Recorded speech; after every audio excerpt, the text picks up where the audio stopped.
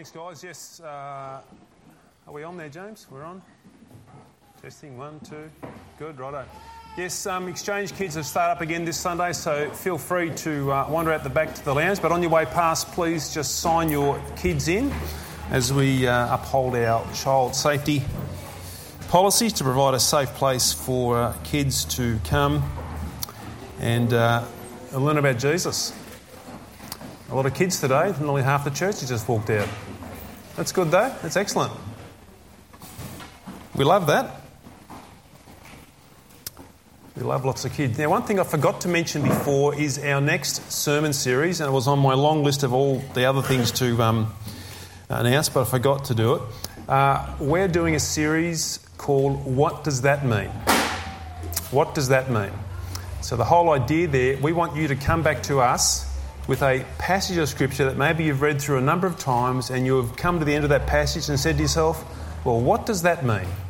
What does that mean? So what we're going to do, we're going to take 10 of those and over 10 weeks look at some of those difficult passages. I've already had a couple come in. It's really got me worried already about some of the passages we're going to look at. But I'm going to enjoy it. And look, no one's got the perfect hold on the Scripture, so sometimes we just don't fully know what those things mean, but we'll do our best to gather our best thoughts so we can do that. So if you've got a passage, please let me know about it. Go to info@exchangechurch.org.au and give me the reference. So don't sort of give me the idea. I want you to actually dig in and say, hey, here's the passage of the Bible I'd like to have a look at. And if I get 20 or 30, that will be okay, but we will have to reduce it back to 10. I'm not going to pick the 10 hardest. No. I'll pick sort of what comes through first, or if there's a number of people saying the same one, obviously I'll do that as well. So in your Bibles, and if you've got hard parts or difficult parts, please come, post them up to me, and I will email them to me, and we'll put that together in a series. And that'll start at the end of the Philippians series, is what we're in now, and that probably will go for another maybe 5 weeks or so until we finish that. So we are in Philippians. We're about the halfway mark, thereabouts, in this great book. And as I think about this week coming for us, we have Anzac Day this coming Wednesday. Hence we advertise before we're going to hand out Bibles. Anzac Day is a day that's remembered for service and sacrifice that was made on the front lines of battle. There's some really heroic stories there as we see people in incredible duress and incredible challenge going forward on behalf of their country to serve in fearless service and sacrifice. One person who you would know very well if you've done any sort of study on the World Wars, or particularly Anzac story, is Simpson and his donkey, John Simpson.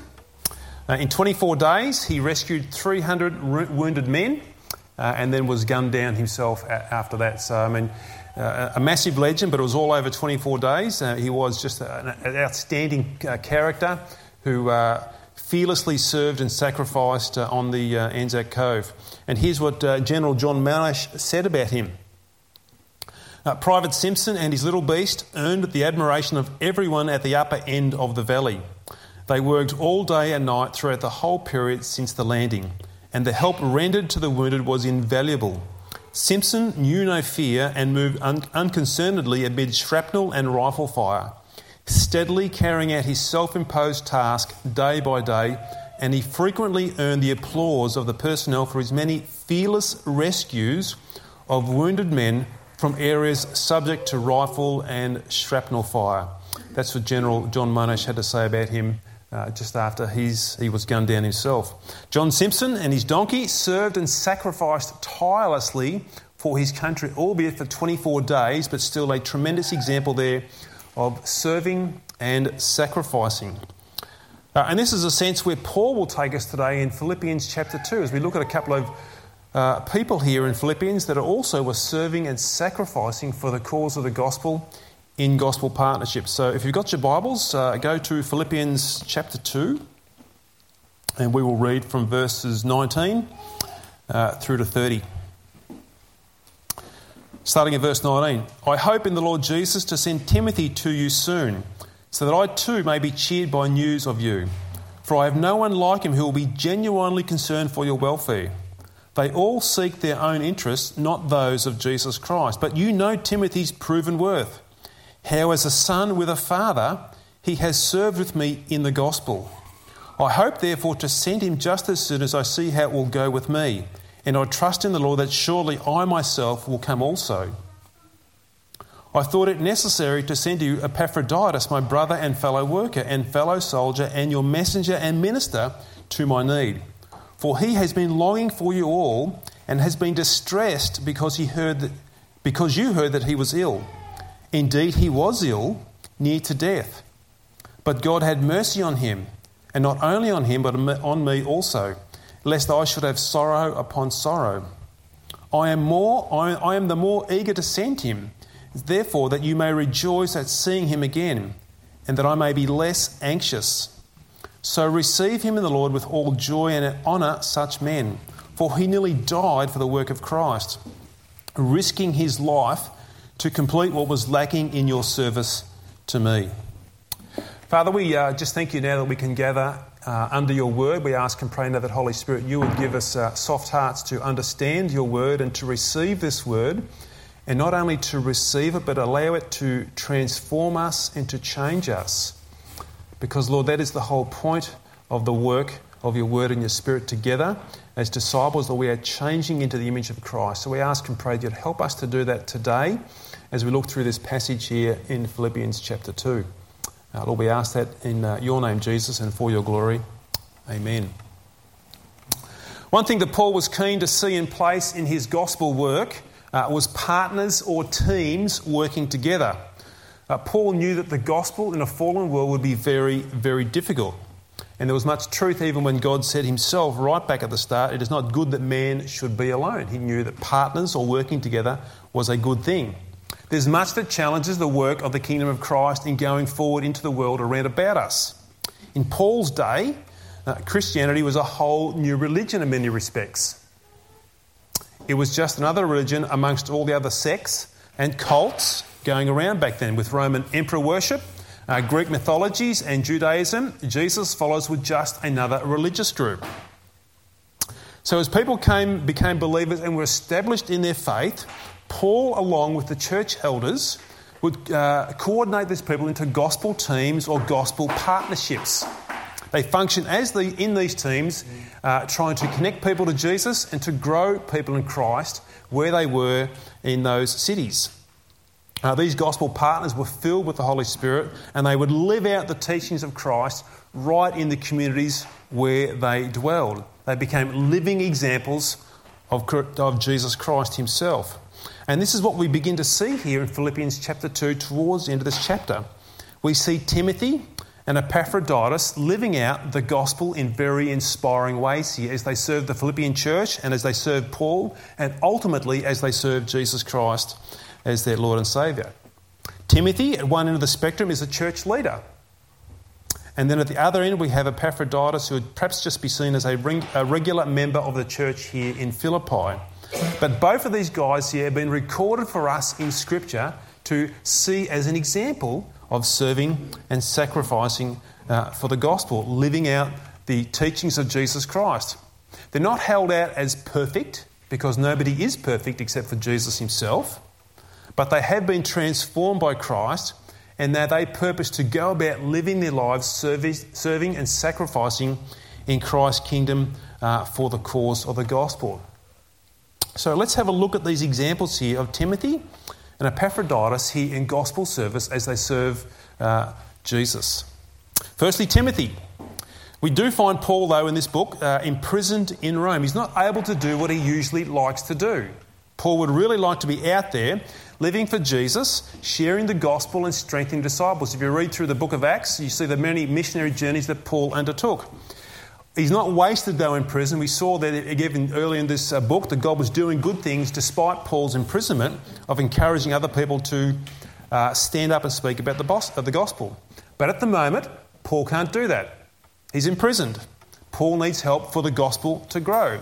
So Paul's calling upon his gospel partners in this. He's calling upon other believers committed to Jesus to come together for his kingdom. in verse 19, we see that he begins to call upon Timothy. He said, I'm going to send Timothy to you guys to perhaps see how you're doing and strengthen you.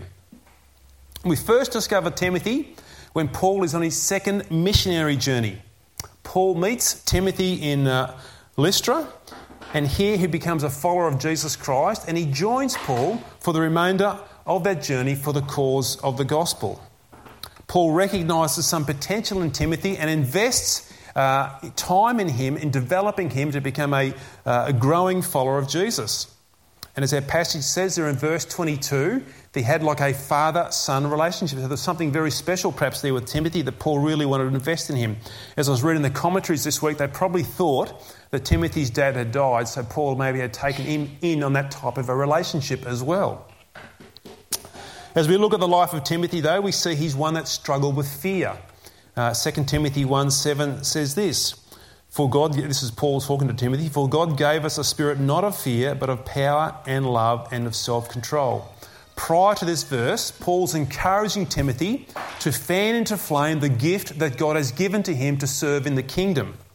Then Paul says we haven't been given a spirit of fear. So there's a sense there maybe that Timothy was suffering with perhaps a bit of fear and just was a bit sort of shy. So Paul wanted to encourage in that. Paul could see the hand of the Holy Spirit upon Timothy's life, so he was also given the lead eldership of the church at Ephesus, a very major and strategic church as far as the gospel was concerned in the province of Asia Minor. He's also given, that church had a few challenges as well, so Timothy had a fairly big job there in leading the church at Ephesus. Not only did he lead that church, but he's also influencing by leading other churches around the Roman world at that particular time as well. Interesting to see here about Timothy, he wasn't going about seeking these positions. He just faithfully followed Jesus and did his best with whatever he put his hand to. He wasn't out there seeking fame or fortune.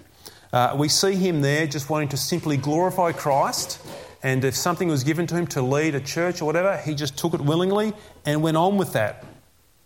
Something that we see about Timothy here in this passage, though, we see a picture of his character here that Paul gives us, and it's in verse 20. And we see there he has a desire to look out for the interests of others.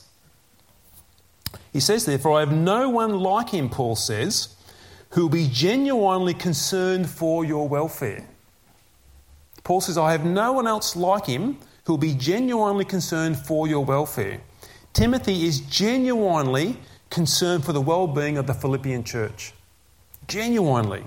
He just doesn't have a passing interest in what's happening there. Timothy is not like, "Oh, what can I get out of this before I come and serve in that church or help you, Paul? What's in it for me?" That's not how Timothy's looking at this. Paul knows that Timothy's been transformed by Jesus and that he's going to honestly care for the church here in Philippi. Timothy will feel whatever they're going through. If they're going through a challenge, in a real sense, Timothy will feel that challenge with them with this genuine concern. If they're going through some sort of pain, again, Timothy will feel that as a church in genuine concern for this body of believers here in Philippi. Here's Timothy, a gospel partner, genuine, and he'll be absolutely honestly concerned about whatever they're going through in Philippi, and he's come here to serve with Paul for the church at Philippi to see them grow. This is the heart of a gospel partner here, serving together with other believers. Timothy is a leader, and he's serving with the interests of others weighing heavily on his mind as he seeks to partner for the gospel here, and Paul's about to use him in this particular way. So that's Timothy. Epaphroditus. He's another guy that Paul highlights as well for gospel service here at Philippi. His name's Epaphroditus. Probably not one of your most popular names. His name actually means handsome. Handsome. We've got any handsome? James, you're a bit of a handsome guy, so maybe we could change your name to Epaphroditus down there. How would that go? You keep it where it is. Okay, right. Keep it where it is. He's a young man and he's willing and devoted to serve Jesus. And it says there in verse 25, "I have thought it necessary to send you Epaphroditus, my brother and fellow worker and fellow soldier, and your messenger and minister to my need." We don't hear about this guy too much.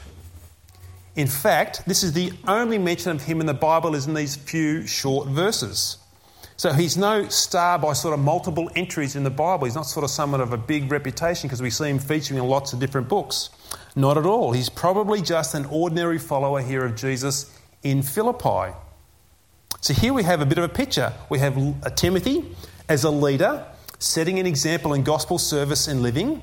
And now we've got Epaphroditus, who would be seen by probably worldly standards as a nobody in the church if somebody's looking. Well, he's just somebody who sits in the back and he's not up front doing something like that. But there's a contrast here that I think's being demonstrated for us by the Holy Spirit in living out the gospel. What we see with Epaphroditus is a real willingness to get in there as a gospel partner and serve. Let's try and think about what's happening in the background here. The Philippian church knows about Paul's imprisonment in Rome. I mean, the word did travel up and down those Roman roads. They also knew that people don't get looked after in Roman prisons. Actually, they were relying on people bringing in food and provisions for them to actually survive their time in Roman prisons. They weren't getting sort of 3 square meals a day given to them by the Roman government. They relied on other people bringing stuff in. Paul's in prison for the gospel, unjustly imprisoned. In fact, as we said earlier on, Christianity wasn't looked upon as being good for society. It was seen as upsetting the social order of Roman life. So nobody really is going to go forward to help Paul as a religious prisoner. Because in doing that, in making yourself known by going into the prison and taking food and clothing or whatever else that might be needed in there, you begin to identify yourself with him as part of the Christian community. You're sort of beginning to fly your flag or show your true colours. This is who I am. I'm a supporter of Paul. If I go into prison, that's what they're going to know about me, that I'm actually a Christian and I'm going in there to support Paul in his time of need. The Philippian church, though, along with Epaphroditus, love Jesus and they love Paul. And they're keen to show that love by supporting Paul and meeting his needs in jail, despite Rome being hundreds of kilometres away from Philippi. So Epaphroditus puts up his hand and says, I'll go. I'll go. Now, it's not a simple journey from Philippi to Rome. It's not like you can just jump in your car and be in Melbourne sort of a couple of hours later. It's not that at all. They didn't have that transportation back then. We don't know how he got there, but if it was by boat, it would probably take a week. And they're small boats, and depending on the sailing time, it could have been a fairly up and down, rough type of voyage. Or if he went overland, it would probably take 2 or 3 weeks from Philippi to get to Rome. Bit of a challenge to do that. Whatever way it was, it's a big undertaking for Epaphroditus to actually say, I'll go, I'll deliver this supplies for Paul in prison. But he's willing to do this. He's willing to serve and partner in the gospel for Jesus, for the sake of Paul and for the sake of the Philippian church. So what's he do? He probably takes some money and supplies for Paul and he makes it to Rome and he encourages Paul while he's there. And not only while he's there doing that, but Paul's actually got him to do some other things because Paul's constrained in prison. He can't actually get out and do the things he'd like to do. Paul's got some other activities going on there. So he's actually spent maybe, who knows, could be a couple of months, could be longer, could be 3 months, could be even longer than that, serving Paul and whatever he can do to help meet Paul's needs at that particular time. And in that verse we've still got up there, Paul actually gives him some really great sort of descriptive terms about him. Paul calls him affectionately a brother. He's referring to Epaphroditus there. He's a brother. This is a great sign of gospel partnership. It's affection between each other. There's like a bond of love or deep mateship here between Paul and Epaphroditus. Paul sees him affectionately. He says, he's my brother. It's a great picture here of gospel partnership and serving and sacrificing in the gospel. Again, also, Paul calls him a fellow worker. Paul says he's a fellow worker with me in the gospel. In other words, in this gospel partnership and service, Epaphroditus is willing to labour for whatever it takes for the gospel to go forward. He's a fellow worker. He's willing to labour for the gospel as a partner here. Epaphroditus is willing to get down and get his hands dirty for the gospel. He's not afraid of working for the kingdom. He's a fellow worker. Paul calls him also a fellow soldier. Another great descriptive term here that Paul genuinely shows us about Epaphroditus. In other words, in gospel partnership and service, Epaphroditus is willing to do the hard things, because that's what soldiers do. They go to places where nobody else really wants to go. Epaphroditus is a fellow soldier. He's willing to face up to whatever opposition would come to the gospel at that particular time, and at that particular time there was lots of opposition for the gospel. He was a fellow soldier in the work of Christ for the kingdom of Jesus. And Paul's saying that he was willing to do the hard things and go to the places where no one else would go. Now, Epaphroditus actually vividly examples this devotion to us in this service and partnership, as we see in this passage here. Paul tells us that Epaphroditus has nearly died in carrying out this service of Paul and for the gospel. Philippians 2:26 and 27. Paul's talking about Epaphroditus. He says, "For he has been longing for you all and has been distressed because you heard that he was ill. Indeed, he was ill, near to death, but God had mercy on him, and not only on him, but on me also, lest I should have sorrow upon sorrow." And in verse 30, Paul says this, "For he nearly died for the work of Christ, risking his life to complete what was lacking in your service to me." It's a pretty remarkable picture here of the sacrifice and the service that Epaphroditus made here in the gospel. He nearly died. Pretty risky stuff. It says that he risked his life. Now, you've got to think about Epaphroditus. He doesn't have to do this stuff. He's back in Philippi just doing his own thing. No one's forcing him to leave his family and friends for a few months. No one's ordering him to go and to serve and to sacrifice here. He's willingly going and doing this, and this gospel partnership in serving and sacrificing has nearly cost him his life as he's done that. So there's two guys here as we think about them, Timothy and Epaphroditus. From an outsider looking in, they would look like they're probably from opposite ends of the order. Timothy's perhaps an up-front person, leading from the front, and Epaphroditus plays his part in the behind-the-scenes role. I think there's a good picture the Spirit gives us as we see that. It's trying to encompass all people in the way God has gifted them.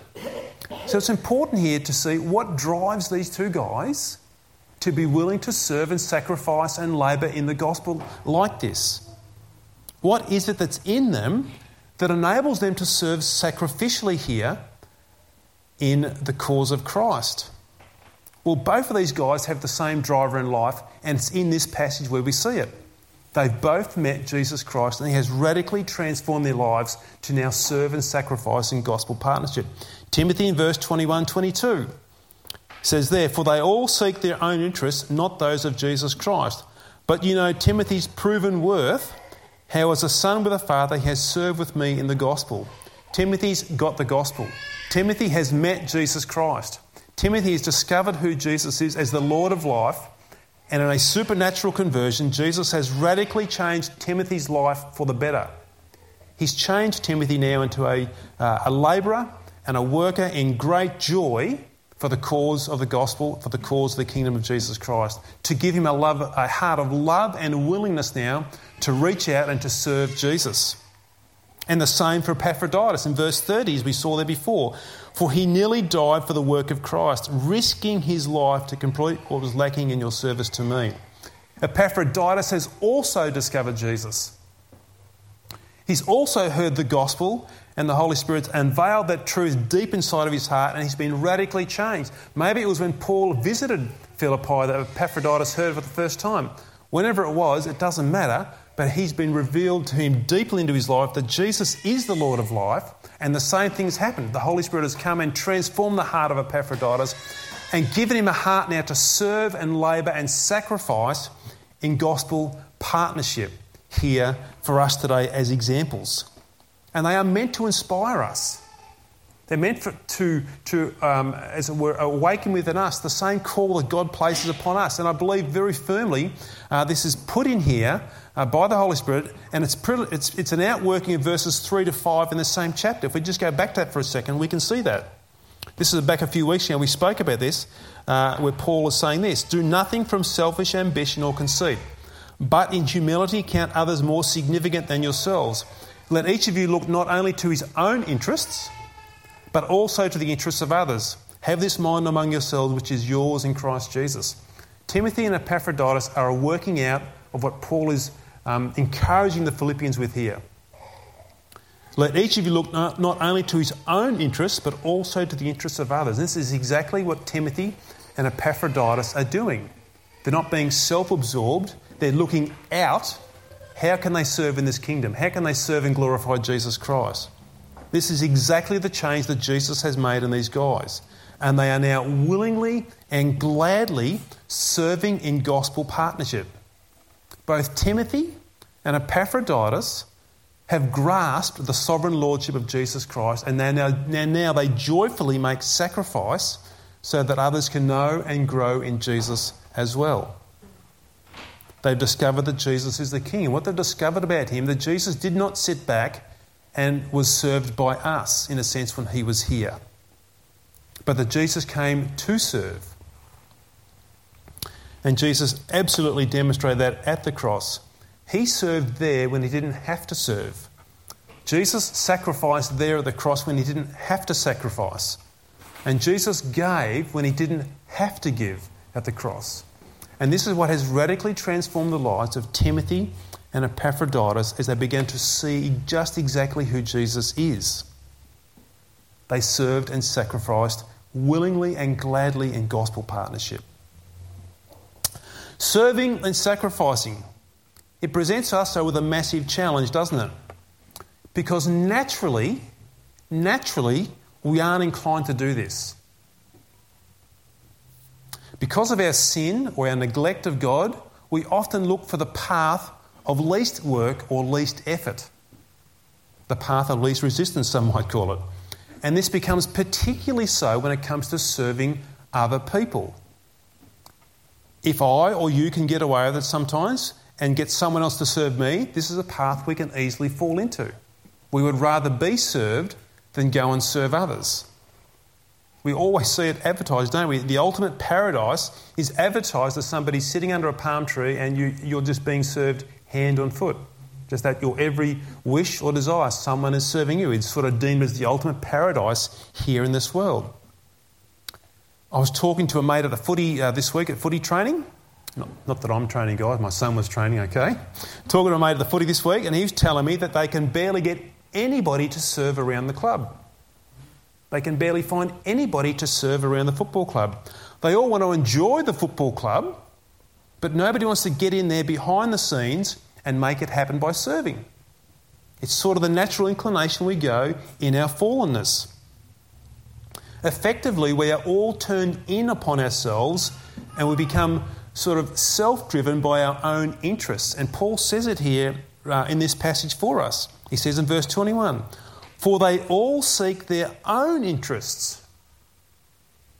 For they all seek their own... They're actually self-absorbed.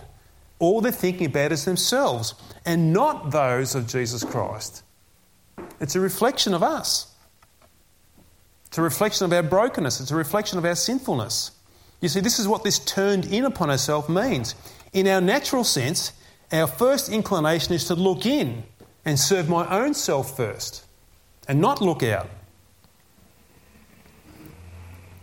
And in many ways when we do that, when we look in and don't look out, we actually just don't see these people around about us that we could serve. We become self-absorbed. It's all about us. But here's two guys, Timothy and Epaphroditus, that have been absolutely transformed with the gospel. The Spirit is now willing and working within them to look outwards. Their affections have been changed.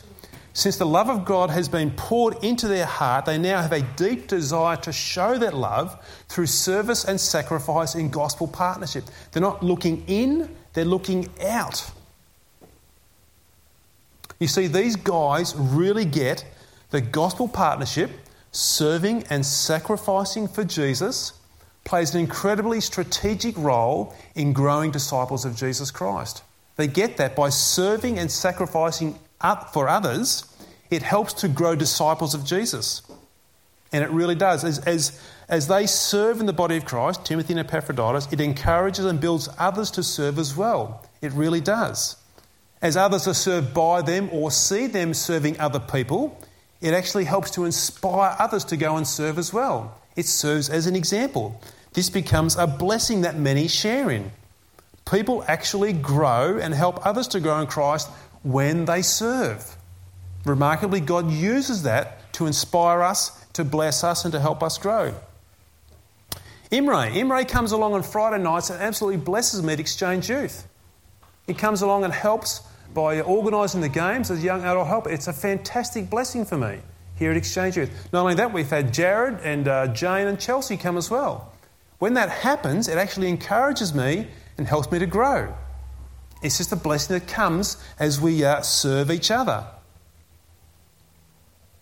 You see, we have to ask ourselves here, when we think about this example that Timothy and Epaphroditus have put there for us, where can I join in with gospel partnership? Where can I serve? Where can I help? Where can I follow Jesus and look to serve in his kingdom so that others can grow in him through my serving and sacrificing in gospel partnership?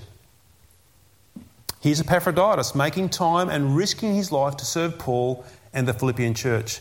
He's no different to us, even though he's 2,000 years ago. He's got a life in Philippi where he's trying to make a go of things. He's trying to establish himself and do what he can in Philippi to make a life. He's got things he wants to achieve. And there's probably plenty of amusement for Epaphroditus back there too, to have lots of fun with as well. He's got a life that's no different to us.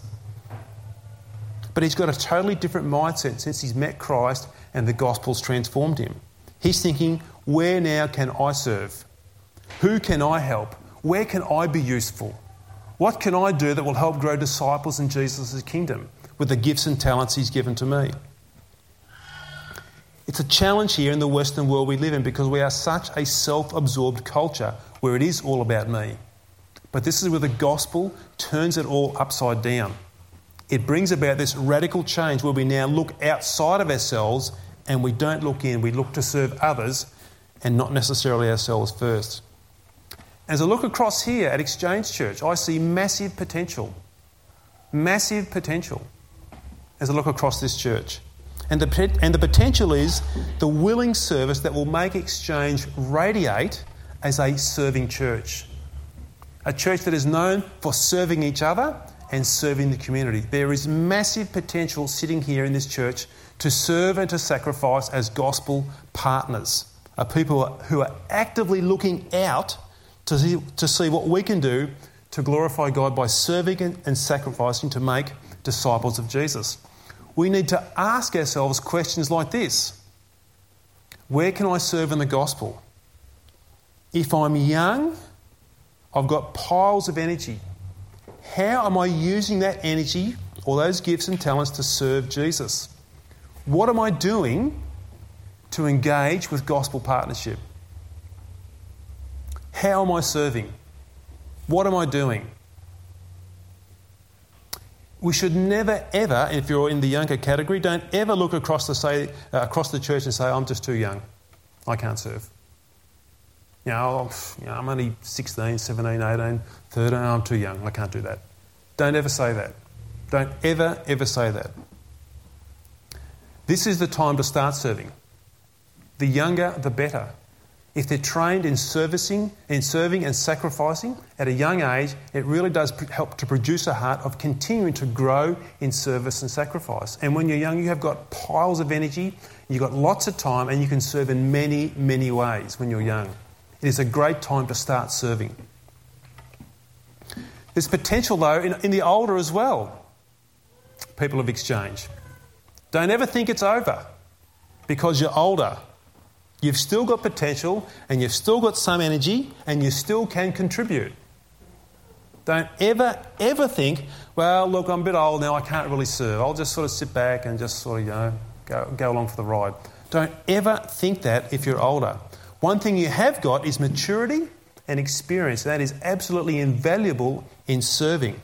It's precious in gospel service. One of the greatest things you can do as an older person is to actually keep serving in gospel partnership to the very end. To the very end. I think an example of serving and sacrificing to the end in gospel partnership demonstrates the love of Christ filling your life to others looking on. And as young people see that, it becomes something that the Holy Spirit uses to provoke or inspire them to serve. They actually see somebody in their 60s, 70s, 80s, even 90s. It'll be at varying capacities, still serving, still sacrificing in partnership in the gospel. It is inspirational. It is inspirational to see older people run the race of gospel partnership to the very end. Serves to show that Jesus is supremely valuable. They are willing right to the very end of their days to keep serving and sacrificing for Christ. It really is a precious thing to see, and when that takes place. So friends, let's be inspired today by Timothy and Epaphroditus as we think about their selfless gospel partnership in serving and sacrificing for the cause of Jesus Christ. Let's do this willingness to serve and sacrifice by making disciples for Jesus and His glory and for our joy.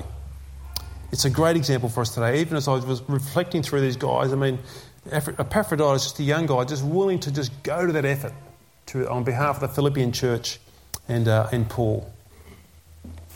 Let me just say one last thing here about a talk like this. Yeah, sometimes we can go away and we can be inspired by that. Okay, yeah, I need to serve. I need to actually, I've got lots of energy. I'm young. You know, I've got some gifts and talents. I can do something. Or I'm old, actually. I can do something. Yeah. Sometimes we get inspired by that. At the moment, we do. The important thing is to act upon it really quickly. Because if you're anything like me, sometimes you might hear a talk about this. Yeah, actually, I should do something, and then just sort of let it wander away out of your mind for a few days, and then a week later you've nearly forgotten all about it.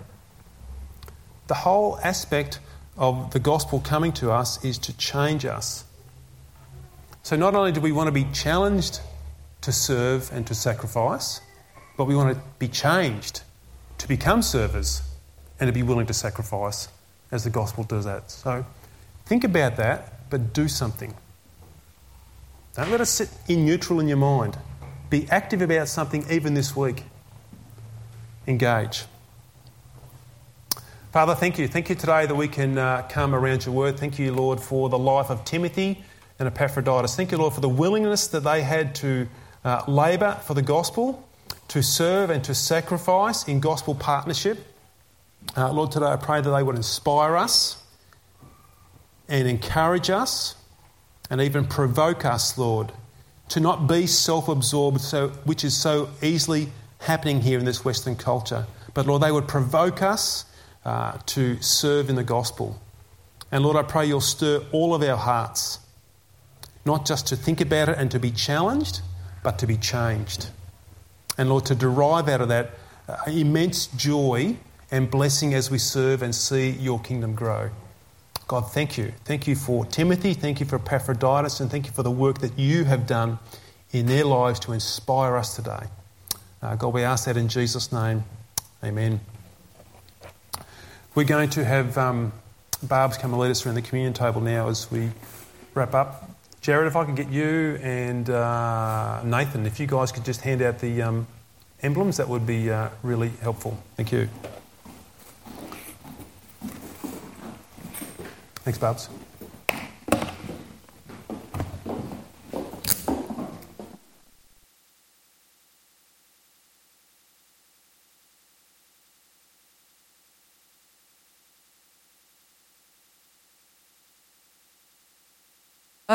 So I'm sharing from the same passage that Todd's preached on. And when I read this passage and the context that's all around it, as Todd's already elaborated, it does breathe a really deeply loving and caring concern for people, in particular for the Philippian church, which was very dear to Paul. When I read this, I must ask myself, Todd's already given us a challenge, whether I have the same interest in and concern for my fellow exchangers. To start with, Paul is in prison, and yet all he's about is this concern for others. encouraging them to grow, to stay strong, to love one another. Folks, we cannot really get this kind of deep love or desire to serve on our own. We really, really have to press into our relationship with Christ. We have to slow down and meditate on who He is and the truths of our salvation. I know it kind of sounds maybe religious or super spiritual. We can sometimes get jaded or a bit familiar with this, but really it is astounding that each one of us who's put our faith in Christ is loved by this creator of the universe. You know, that I can know Him is just, it's stunning. That He and I have something going together is really something just remarkable. And we need this to fuel our lives. Todd also shared this bit, but if you go back a bit in chapter 2, in verse 5, it tells us this: have this mind among yourselves, which is yours in Christ Jesus. So we have the mind of Christ, the Bible tells us. And it does not come from just reading that verse, suddenly I have the mind of Christ, but it comes through relationship and the daily choices to love and serve. So in keeping with Paul in this passage, as we approach communion this morning, my encouragement to myself and to all of us is that we keep on pressing in to know Christ. As we have the mind of Christ, then we will be equipped, we will have the capacity, we will have the inspiration to love and to show kindness to one another and to serve as the passage asks us to. How can I resent opportunities to love and to serve? If I do that, I'm really on the wrong boat, because the Jesus boat is one of love and service. And it can't be a guilt trip. The Bible says the load is easy and the burden is light, right? So it has to flow out of this relationship with Christ. And so that's my real encouragement to all of us today. If you are feeling a bit pressured that, now I've got to sign up at the back, am I going to let me out the door before I sign up on the dotted line? You know, it flows out of knowing Jesus Christ and loving Him. He's our Lord, He's our Savior, and that's why we've gathered here. We're not a footy club, looking for volunteers. We do it because of Jesus. So let's bow our heads now as we take the bread and the wine. Let us give thanks that through the broken body of Jesus and the shed blood of Christ, our precious Lord, that through His death and His resurrection, we can now have the mind of Christ. How sweet this is, to love Him in return by loving His people, by serving, and by sharing His message to the people around us. Let us eat and drink.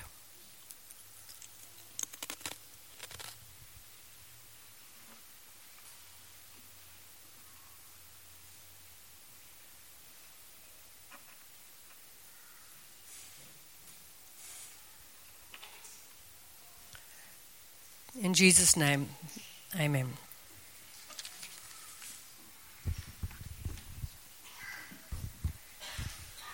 Thanks, Barbs. We'll just have the singers and musicians come back to just finish off one song. Again, I would love to catch up with any of you guys. If you want some prayer or have any questions regarding today's talk, please feel free to come and catch up with me after service. Thank you.